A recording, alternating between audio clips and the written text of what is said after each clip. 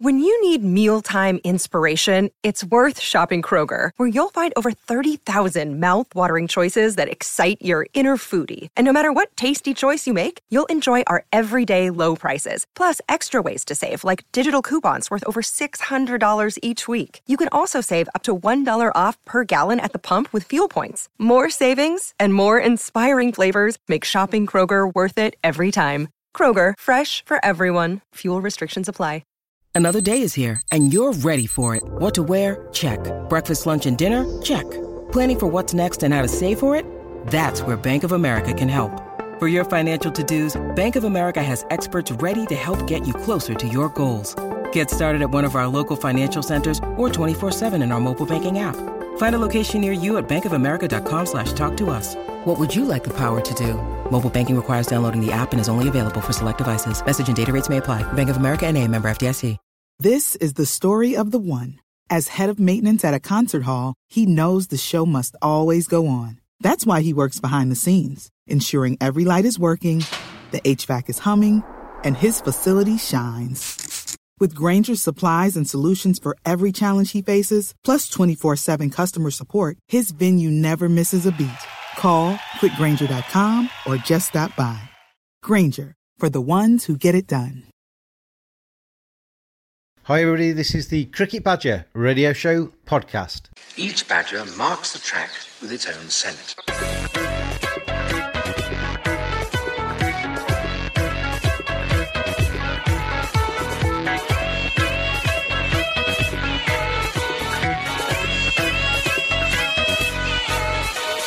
His black legs are short but very powerful for digging.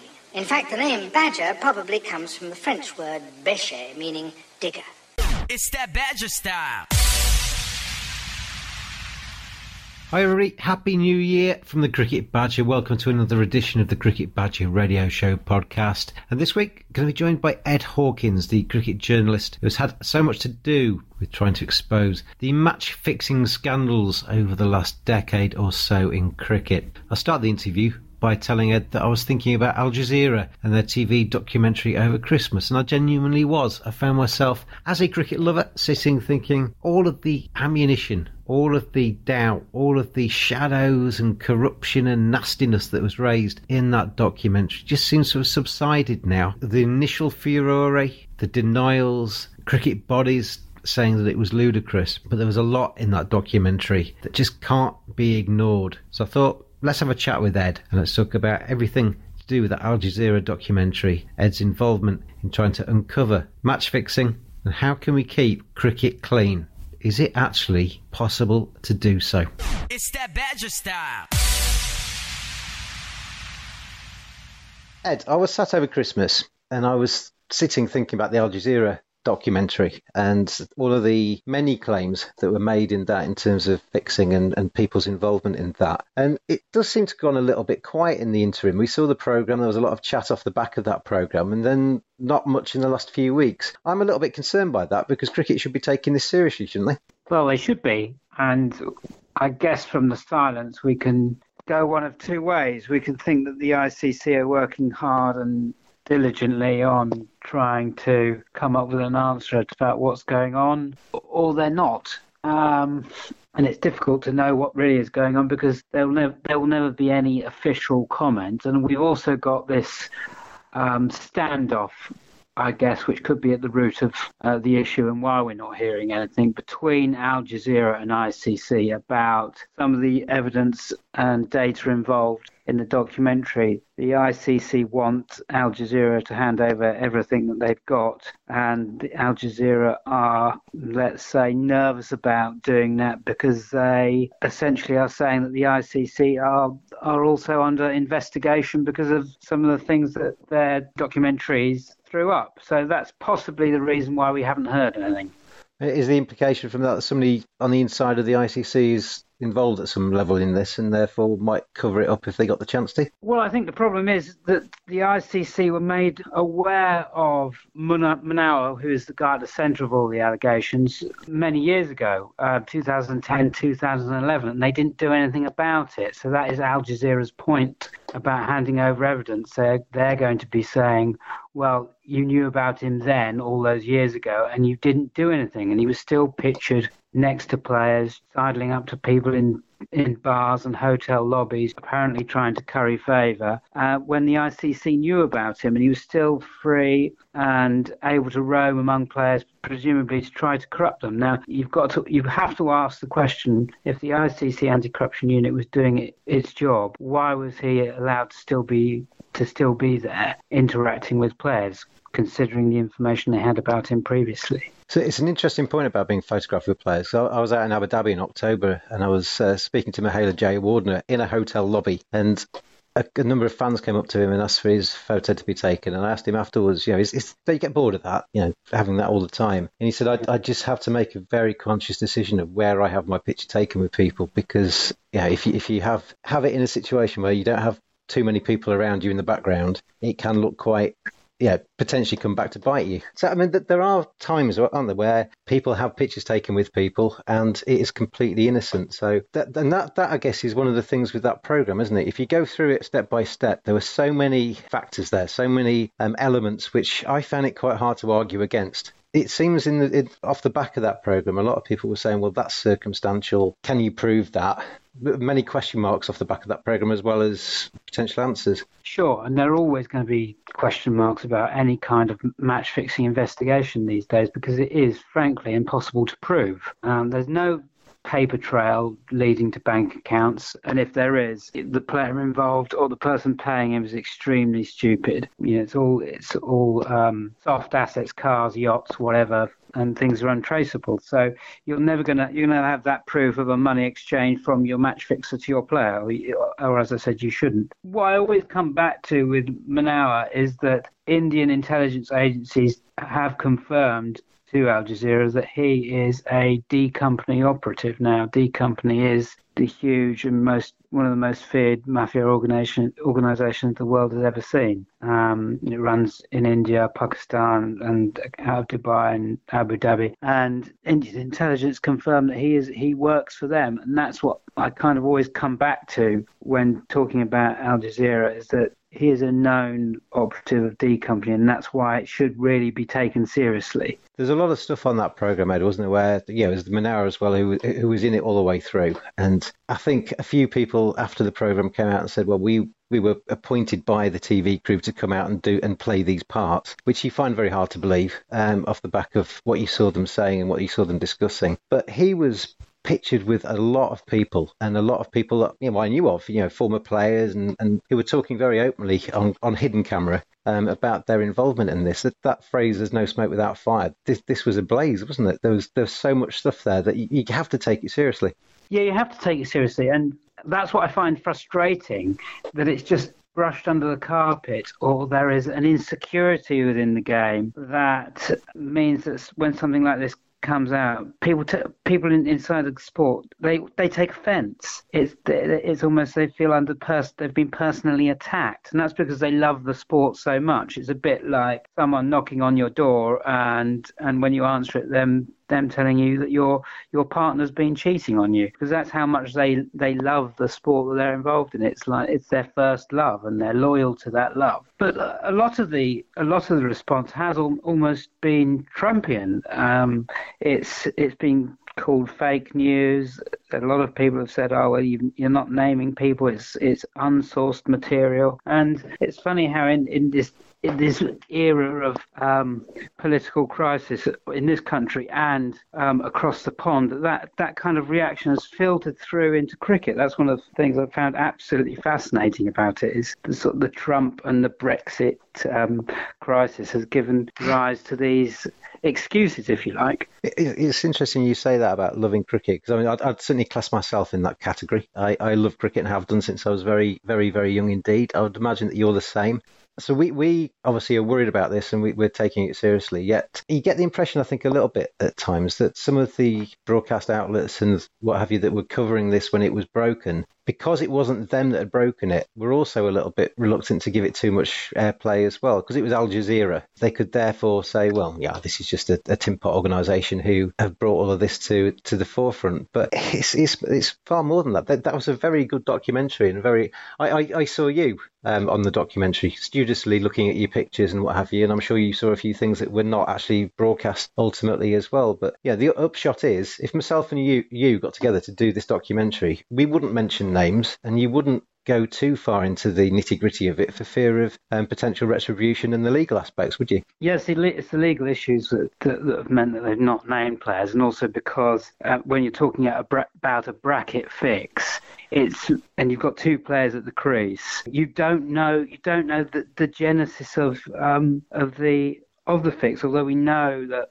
Manawa has said this is going to happen. You don't know where those orders are coming from. Are they coming from one of the players in the middle at the time? Are they coming from a player who has already been out? Is it coming from a coach? Is it coming from an administrator? Does the player even know he's involved in match fixing? You know, a message could come on from the 12th man, and it might be relayed to those two batsmen. Don't do this. Don't make sure you don't score any runs, and then they do it. That doesn't mean they're involved in match fixing. They're just following team orders. So there are huge complications on the legal side of things. But I mean, I would say it is possible probably to work out who some of these players are, and if those players feel that their reputation has been damaged, it is possible for them to sue Al Jazeera still. They could still sue here and now, because all they would have to prove is that their reputation has been damaged in the minds of the right-thinking individual.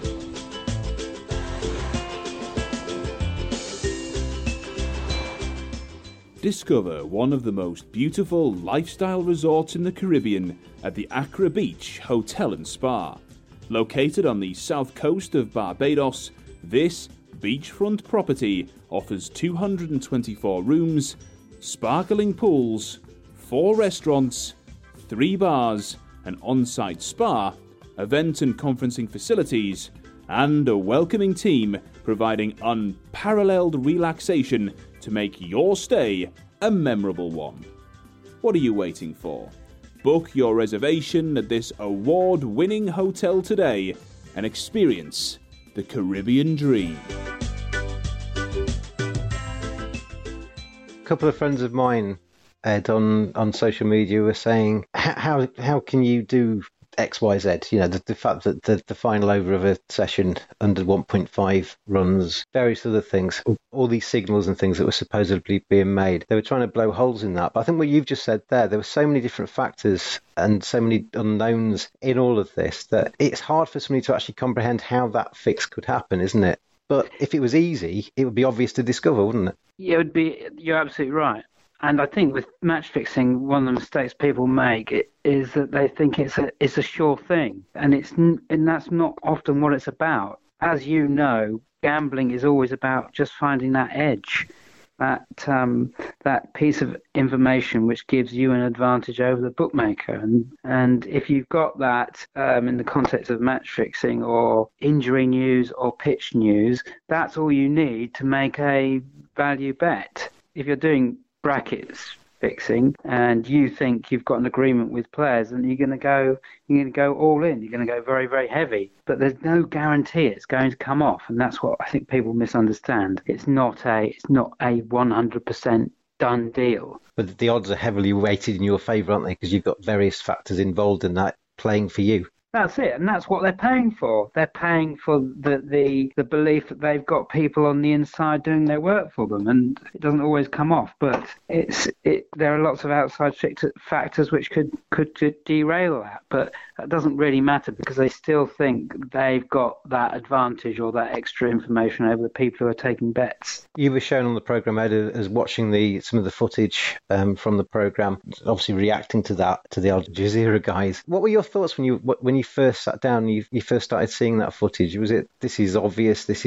it a heart in mouth moment, a sort of sinking heart moment? It's not obvious, no, because I always think, now if this was in a court of law, if this actually came to court, how would a player who had been accused be able to, I don't want to say wriggle out of it, but another phrase isn't coming to my head at the moment, in terms of the state of the game, or the way he's playing, the technical way that he's playing. And it would be very, very easy for a raft of witnesses to be called for him, for ex-players or current players to say, yeah, I can see why he's doing that. And this is one of the issues about how you prove match fixing. A good example of that is the final over before lunch, isn't it? Where the under 1.5, I can't remember the phrase they use for it, but the under 1.5 bet of under 1.5 runs per over. You just stand up in court, put your hand on the Bible and say, well, I was playing for lunch, Your Honour. Yeah, and you get 100 people involved in the game would say, yeah, well, that makes sense. We go back to the Chris Cairns, the two trials involving Chris Cairns, and you had, certainly in the second one, you had Brendan McCullum, international cricketer of repute, captain of New Zealand, who took to the stand to accuse Cairns and say, this is what happened. And that wasn't enough. Yeah. And it's just impossible to prove unless you have a News of the World style sting, going back to the Pakistan Laws test, where you've got players on camera giving such specific instructions as a no ball off a certain ball of a certain over, that you've got people banged to rights. But there are even problems with that News of the World investigation, but we probably don't have time to go into that now, because you can't bet on a no ball. So whether that's match fixing or not, that's a discussion for another day. The world we live in now, we do move on very quickly, don't we? Manchester City, all over the back pages this morning. We seem to have a kind of week or two where this was talked about ad infinitum, and then all of a sudden, next thing comes up, and this is forgotten about almost now. That's quite dangerous for cricket, isn't it? If they are in that scenario where they're trying to move on, hoping nobody ever mentions this again, it's a very complacent, very dangerous way to be, isn't it, in the game? Yeah, it is. It's very dangerous, and that's the nature of the news cycle, I guess. And everyone's obsessed with one topic until another topic comes along to be obsessed about. It's a really interesting point you make, because the Al Jazeera documentary was, of course, the second one, and the first one has been almost completely forgotten and got a similar response. People tried to discredit it, and you mentioned Al Jazeera being tin pot, and some people didn't want to cover it, and there is certainly some snobbery going on there among journalists. But it's been forgotten, actually, that one of the people in the first documentary has been charged by the ICC on behalf of the Emirates Cricket Board, the Sri Lankan Dilhara Lokateji. When we talk about the documentary being rubbished at the zenith of the coverage, and it comes out a couple of weeks later that someone has actually been charged by the ICC following the Al Jazeera investigation, it gets completely lost. No one's mentioned that charge sheet in connection with the first Al Jazeera investigation. So you're absolutely right. It seems to me it would be almost harder to fabricate a programme like that than it would be to record fact, if you see what I mean. There's an awful lot of work gone into that programme for it to be completely rubbish. Where do you see it going now? As I say, I've not heard anybody talking about it for weeks on end now. Christmas has gone. We're into 2019. The summer months aren't too far away. Is this going to come back again, or how do you see it moving forward? I would imagine that if in a few weeks, few months, ICC will release a statement saying they found no evidence of any wrongdoing from the second Al Jazeera investigation. That's what I imagine will happen, and then for a couple of days, cricket will congratulate itself in an orgy of self-interest and insecurity, and that'll be the end of it until the next one comes along. And it's important to understand that how investigations work. Al Jazeera just didn't get up on a Monday morning and decide to investigate cricket. They get a source, they get a tip-off or what have you, and then they do groundwork to discover whether it's worth persevering with that line of inquiry as a possible investigation. And then from there, they have to have prima facie evidence to even start a full-scale investigation. So before you even press the red button on your recorder to go on an investigation, you have to do an enormous amount of legwork. And prove to lawyers that it's worthy of the company spending money on it. So this fantasy that it's a hatchet job by some journalists with an axe to grind is incredible. the amount of work it takes to get to the point of pushing the button on an investigation is extraordinary. And I just don't understand arguments about fake news or it being some sort of hatchet job on the ICC. That doesn't make sense to me.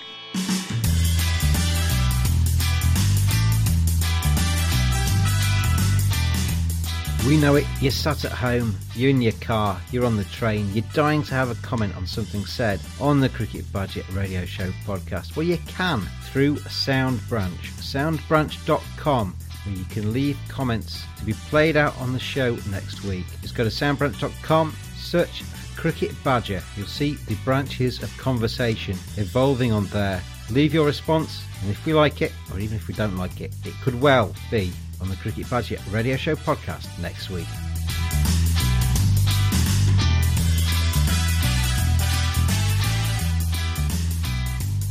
In a way, we've got people in cricket who make their living out of cricket, love the game, no doubt about that, but who are very fearful that if something like this is true, it devalues them as well as the sport. So therefore, the gut reaction is to think, I hope this goes away. If big-time players are found to be involved, then the knock-on effect in terms of sponsorship deals, TV deals, maybe it would filter down to ticket sales eventually, although that's a much smaller piece of the pie. That's all significant, and it goes back to the analogy about someone knocking on your door saying your partner's cheated. People don't want it to be true. And if you don't want something to be true, then I don't think a governing body is really going to investigate with the required zeal for the good of the game. I think that's one of the problems Al Jazeera have got. I think they were extremely surprised by the response from the ICC, who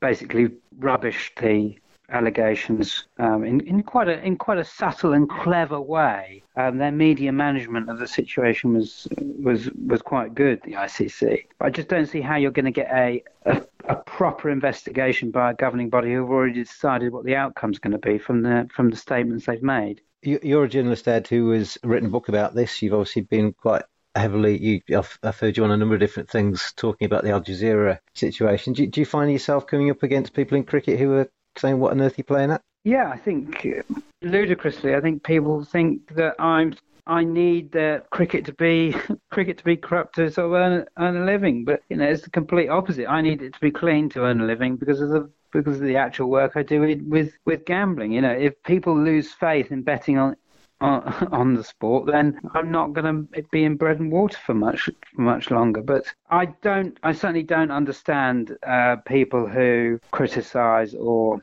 fire barbs at people who are just trying to hold the game to account. That makes no sense to me either. Because it needs to be. I mean, we don't want to see cricket, and in some people's view, I've got friends who are not cricket fans who say, well, that'll have been fixed, We don't want to see cricket like the Tour de France, do we? Where pretty much every single Tour de France over the last 15 years is in question in some way because of the drugs and what have you that were involved in it. We don't want every single test match to be questioned. We want the game to be played properly. Yeah, and I suppose that might well be one of the reasons why the ICC and all their supporters are so keen to brush this under the carpet, because you could argue now that the Tour de France is tainted badly because of the Lance Armstrong situation. Cycling is probably ahead of cricket in terms of the way it's been dealing with corruption, and cricket is still in denial about it. And pre-Lance Armstrong, when David Walsh, for example, the Sunday Times journalist, was going after him, David Walsh was the big bad wolf, and he was criticised for people making spurious allegations and saying he was tarnishing the sport's name unfairly. But in the end, he was right, and the result has been that we're now questioning every single Tour de France. I've seen the press conference where Lance Armstrong pretty much laughed at him in a press conference when he asked the question, hinting that, are you clean kind of stuff. So Yeah. You imagine the abuse that David Walsh got for that and how he was ostracised by the press corps, and it's extraordinary that he kept going, really. And cricket doesn't really have a David Walsh, I suppose, and maybe that's the problem.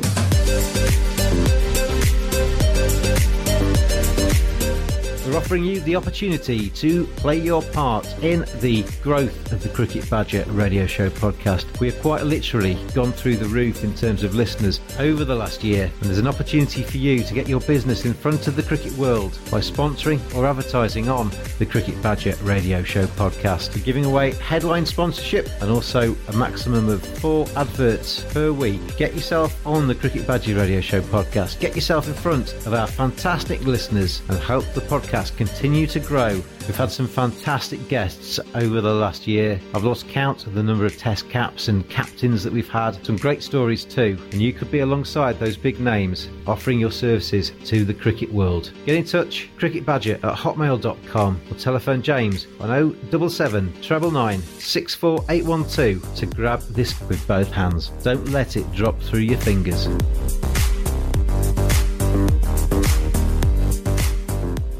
So we're heading into we're into 2019. India down in Australia, a full season ahead of us. Match fixing is still there, and it should be, because we should be questioning it, but I'm sure you're looking forward to watching some good cricket as well. Yeah, I'm looking forward to the ODI series between Australia and India, particularly after Australia named their squad today and decided to leave out all their best players. They could get a even bigger beating in the ODI stuff than their test matches. But I fear prohibitive prices about India, such as the dearth of talent in the Australia ODI squad. I think leaving out their Mitchell Stark, Josh Hazlewood and Pat Cummins, and then completely revamping their batting. India are a better ODI side than a test team, I think, so they could win that 3-0, I think. But so that will be good. And then, of course, the IPL will come up very, very fast, and that's always interesting and chaotic and questionable. Of course, we always have concerns about the IPL, but that's the nature of the beast. See what you said about Australia, though. It seems Australia, after all of the different things that have happened over the last few months, they don't seem to know quite what to do about their cricket at the moment, which is got to bode well for England with the summer's Ashes coming up. Yeah, they've kind of lost their mojo, haven't they?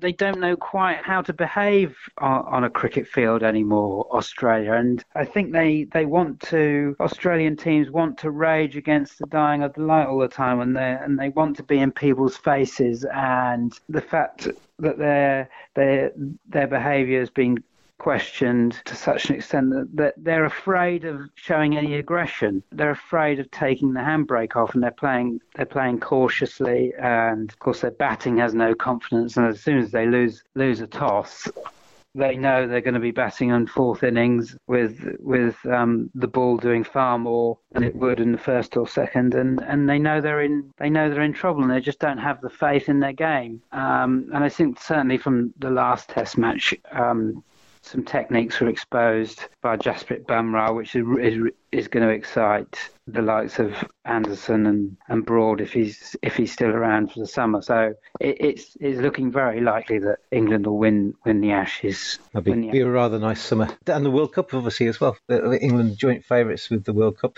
Yeah, you're a betting man like myself. Where would your money be on that? Can you see England winning the World Cup in their first 50-over global tournament? Yeah, I think England are a great side, and their journey from absolute no-hopers into the powerhouse has been incredibly short in ODI cricket. It's a really amazing story. I'm generally loath to get with favourites. I can see a couple of reasons that England might not be great value. I'm not sure whether if they get stuck on a dicky-tacky wicket against spinners, which of course derailed them against Pakistan in Champions Trophy a couple of years ago, whether they're going to be a decent bet. That's the worry, isn't it? You still feel there's one of those days in them. Yeah, of course. And what if one of those days in them is in the semi-final or a final? I think it's difficult to see past India really being the major force to challenge them. Lots of other teams have got problems all over the place. Australia have got no chance. South Africa we know all about, and they've still not replacing Callis as an all-rounder, and batting hasn't got any depth. New Zealand are always the bridesmaid. Pakistan, great T20 side, but can't replicate it in ODI. It's between England and India.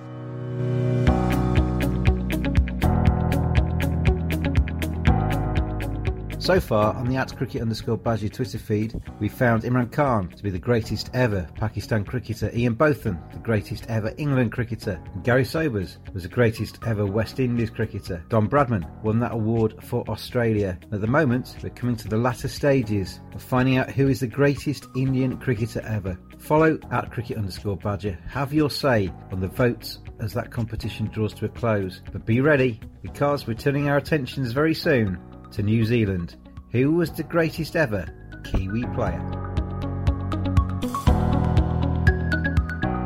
Can I just ask you one question before I let you go, Ed, about going back to the match fixing stuff? In terms of your own position in this, you mentioned D Company.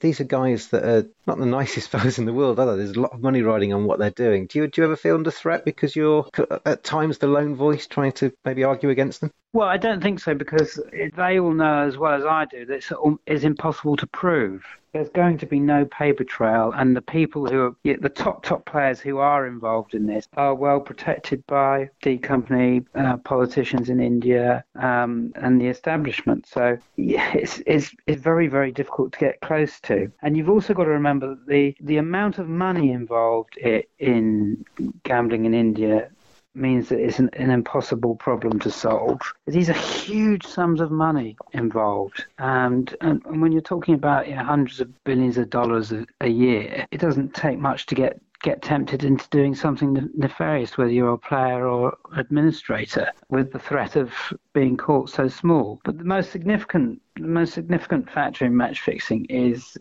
who runs it, and that is D Company. And D Company runs all kinds of operations, from drug running, arms smuggling, people trafficking. Basically, if there's anything nasty going on out there, they're behind it. Terrorism is one of their number ones, and India and Pakistan are almost like they're on a war footing because of what D Company get up to. India would like to bring Dawood Ibrahim to justice, but they can't do that because he's hiding in Pakistan, and to go after him would unstable the whole region. And it's a geopolitical situation rather than a cricketing situation. India can't hold D Company to account for anything. So how can the ICC hold D Company to account for match fixing? It's impossible. You listed a whole raft of crimes there. In terms of cricket's position in D Company's portfolio, if that's the right phrase, it would strike me it's probably not their priority, from what you've just said. No, it's not. It's a very small piece of the pie for them. Dawood Ibrahim is formally on the FBI most wanted list because of terrorism. They were behind the Mumbai bombings. You go to India, and anything goes wrong in India, D Company get blamed for it. It's a crazy situation, but if the Indian government can't do anything about Dawood Ibrahim, the ICC can't do anything about his involvement in match fixing, because they just don't have the power to do so. Even if they wanted to, even if they even had the mental capacity, manpower to do anything about it, they wouldn't be able to, because when they're about to push the button on it, somebody in India, high up in the political establishment, would say, "Hang on a second, what are you doing? You can't do that. You're going to destabilise the whole region." D Company is untouchable, and if D Company is untouchable, then match fixing cricket is untouchable as well, because of the people who are protecting them. So always like to finish an interview on a high. Ed Hawkins, thank you very much for joining me this week. No worries, James. It's that Badger style.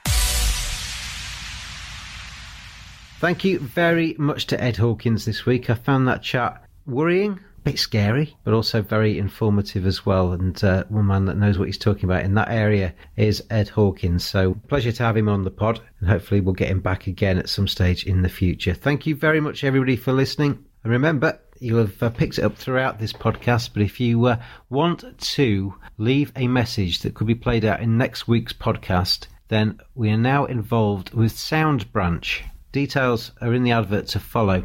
But if you leave a response to the questions that we pose on Sound Branch, you can hear yourself on the pod next week. Until then, Badgers, have a very good week and enjoy your cricket.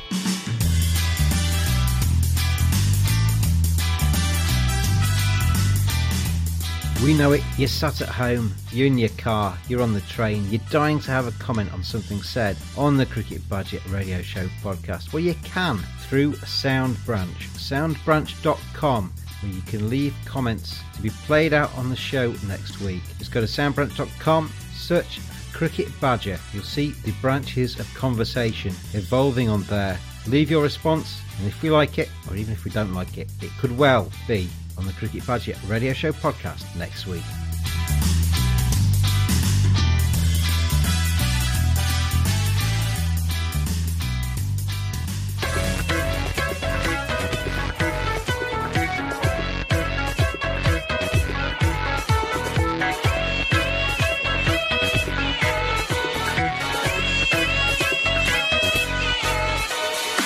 It's that Badger style. Sports Social Podcast Network.